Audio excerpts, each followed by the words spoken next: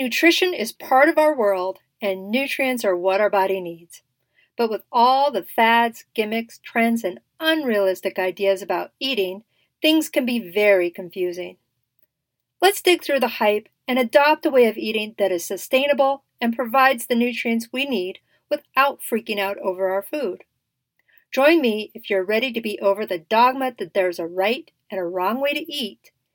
Here, we navigate eating healthier in the real world.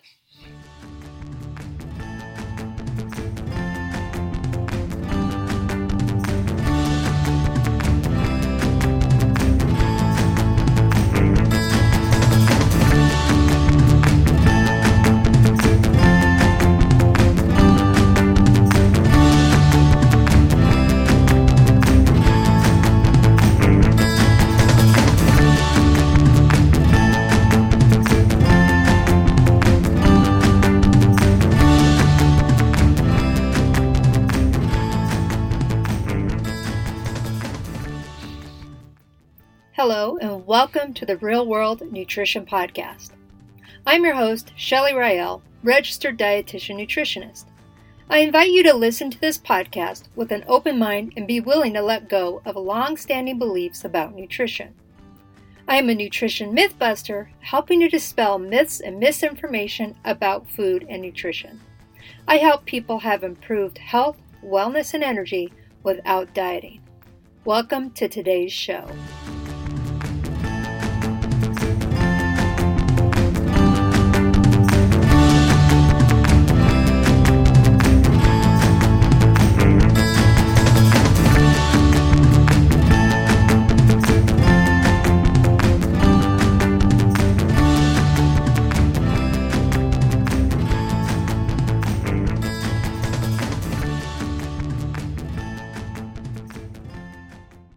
Hello everyone and welcome to this week's episode of Real World Nutrition. Today I'm going to address alcohol consumption, alcohol in moderation, and what this means as it relates to recommendations or guidelines. Now I know not everyone who listens consumes alcohol, but it is still something that a lot of people do use and consume, so I feel it must be addressed. Also, something I was looking up recently, and of course right now I can't remember the information or the source, is that, not surprising to a lot of people, is that alcohol sales and consumption increase quite a bit around the holiday season. And we have heard a lot that alcohol consumption increased in 2020 and 2021 for obvious reasons. So what does moderation mean when it comes to alcohol? And what exactly is a serving? So moderate alcohol consumption defined is precisely, it's precisely defined, but what I first want to point out is that this term or the word moderation is one of those words that's somewhat ambiguous when it comes to various things. It'll mean something different to different people depending on the subject or the person or pre-existing habits. So for example, if somebody says, is it okay for me to drink soda? Well, first I want to know, if I say, yes, you can have it in moderation, I first want to find out how often they're drinking it.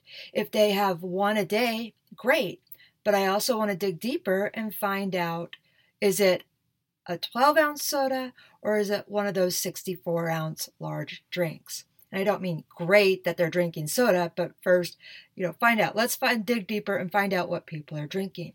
So moderation is an ambiguous term, so we need to know more I need to know more when telling people to consume things in moderation.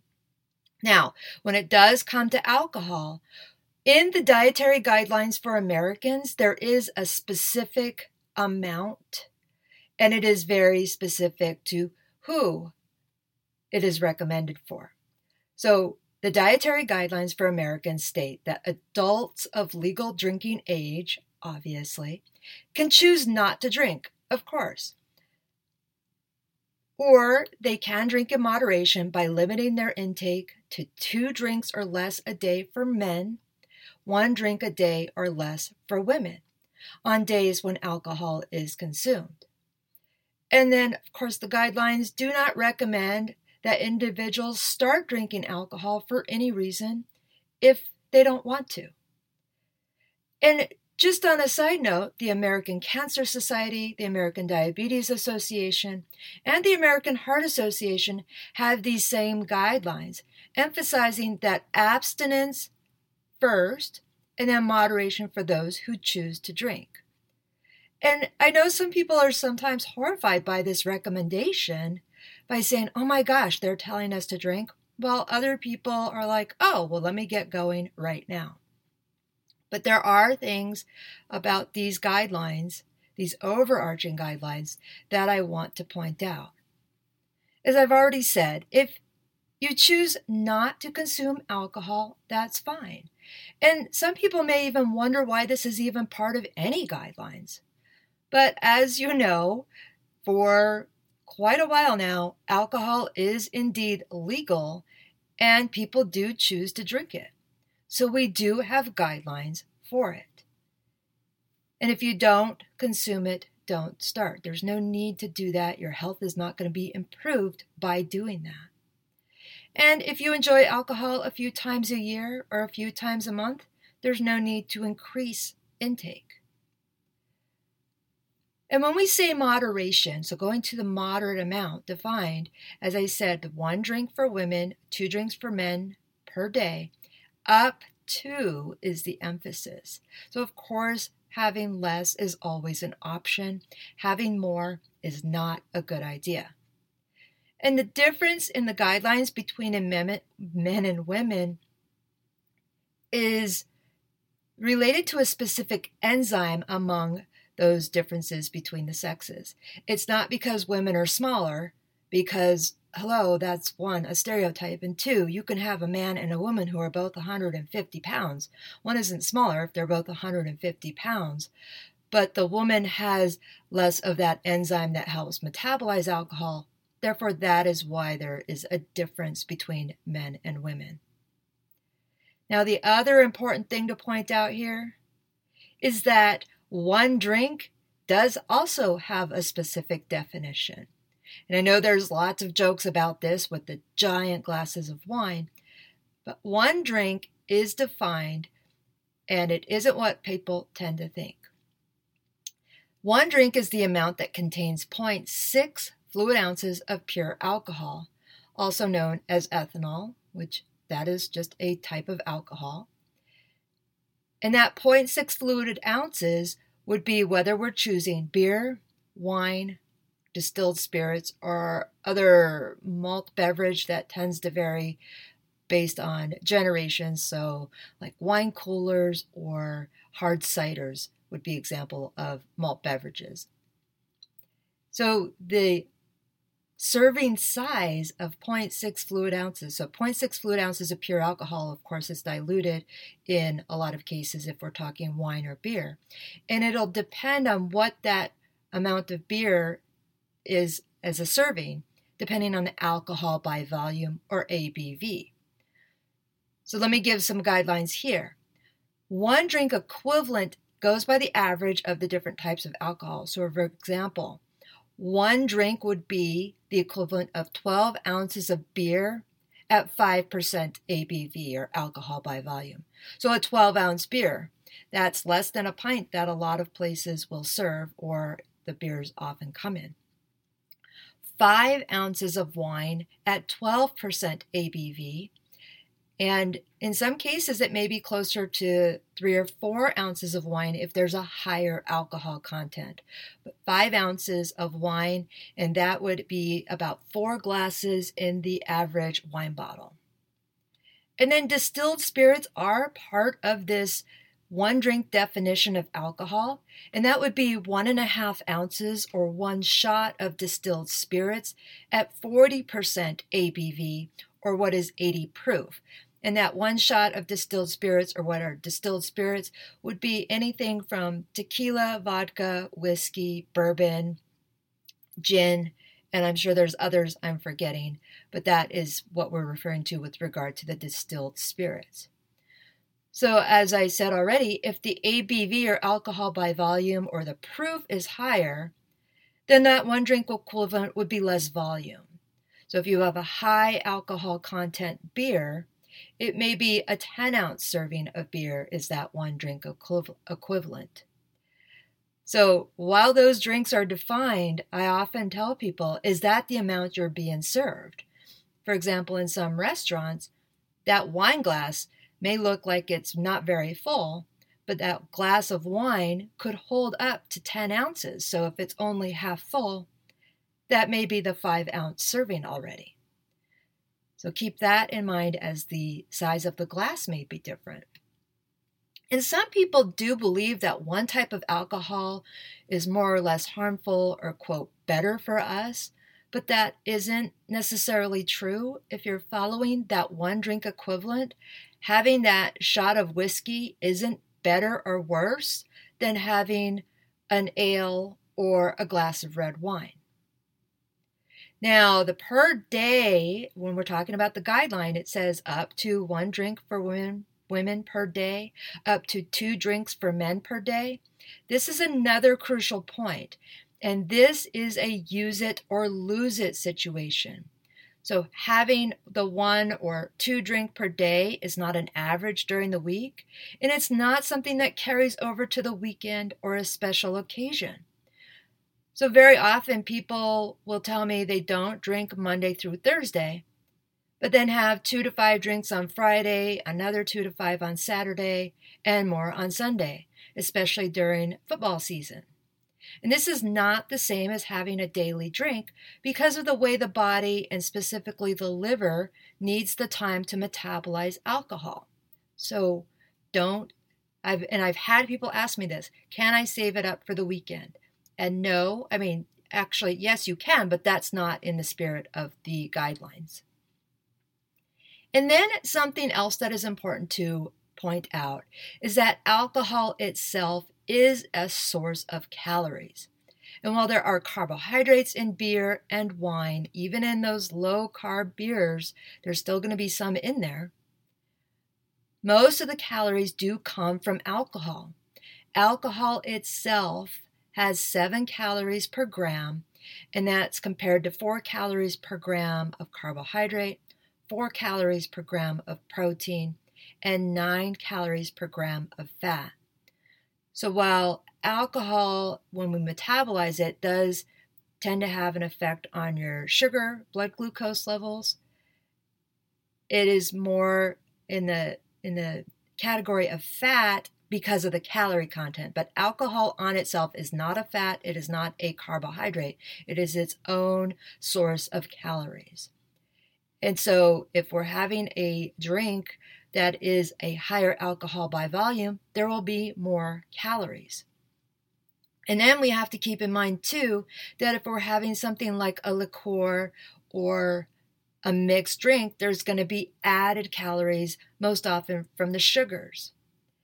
So in general, going back to that serving size, a 12-ounce beer with the 5% ABV is about 150 calories. And again, it will vary based on different factors with regard to alcohol content and type of beer.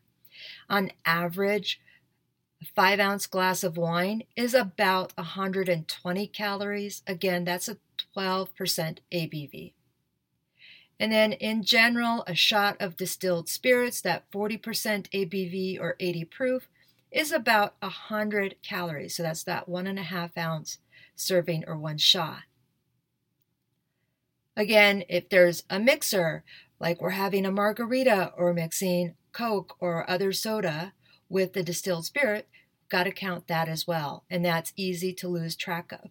Now, I'm not saying you have to count those, it's just acknowledge that those are there. Now, people will say, but I drink a glass of red wine because of it's healthy for me. Now, there are potential health benefits of alcohol consumption in the context of an overall lifestyle. So eating a healthy diet, exercising regularly, abstaining from tobacco will improve our overall health more than moderate alcohol consumption. And one of the most immediate effects alcohol has on the body is in the brain. And even with low intake of alcohol, we can have impaired judgment and impaired reasoning.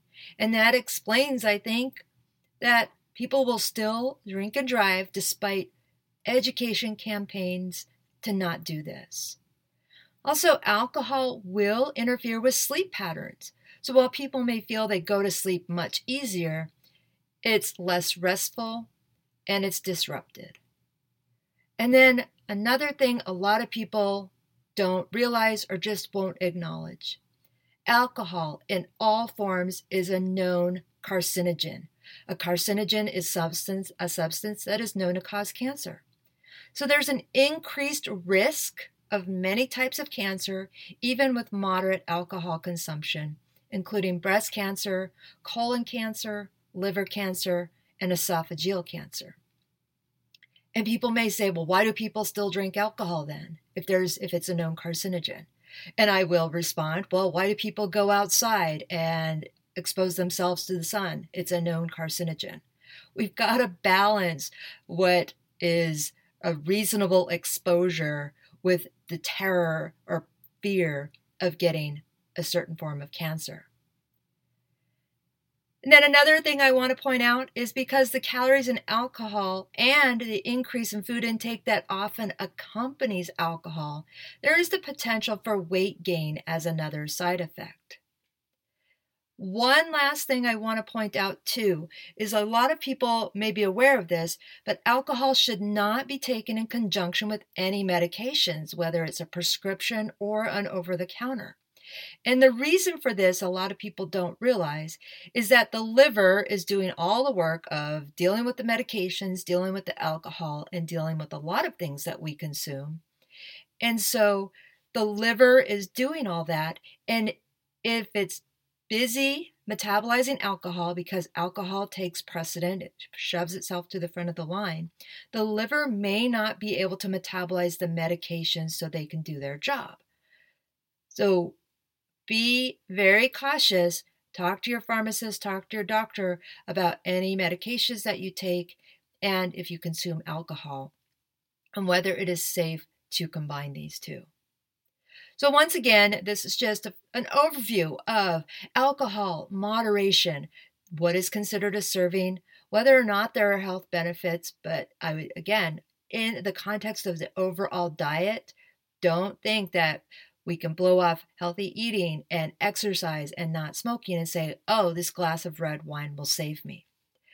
So again, if you choose to consume alcohol, be safe, be wise, don't assume it's all good, and do so in moderation. Cheers to Real World Nutrition. Take care.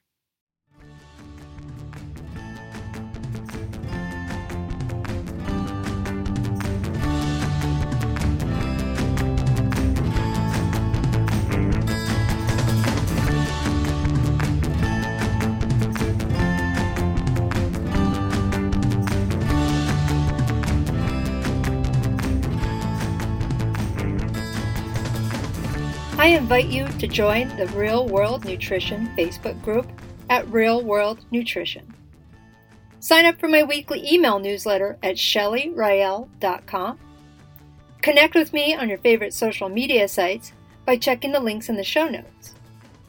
If you have a nutrition-related question you would like addressed in the podcast, post it in the Real World Nutrition Facebook group or use the form on my website, ShellyRael.com, and click on Contact. Thanks for listening. Bye now.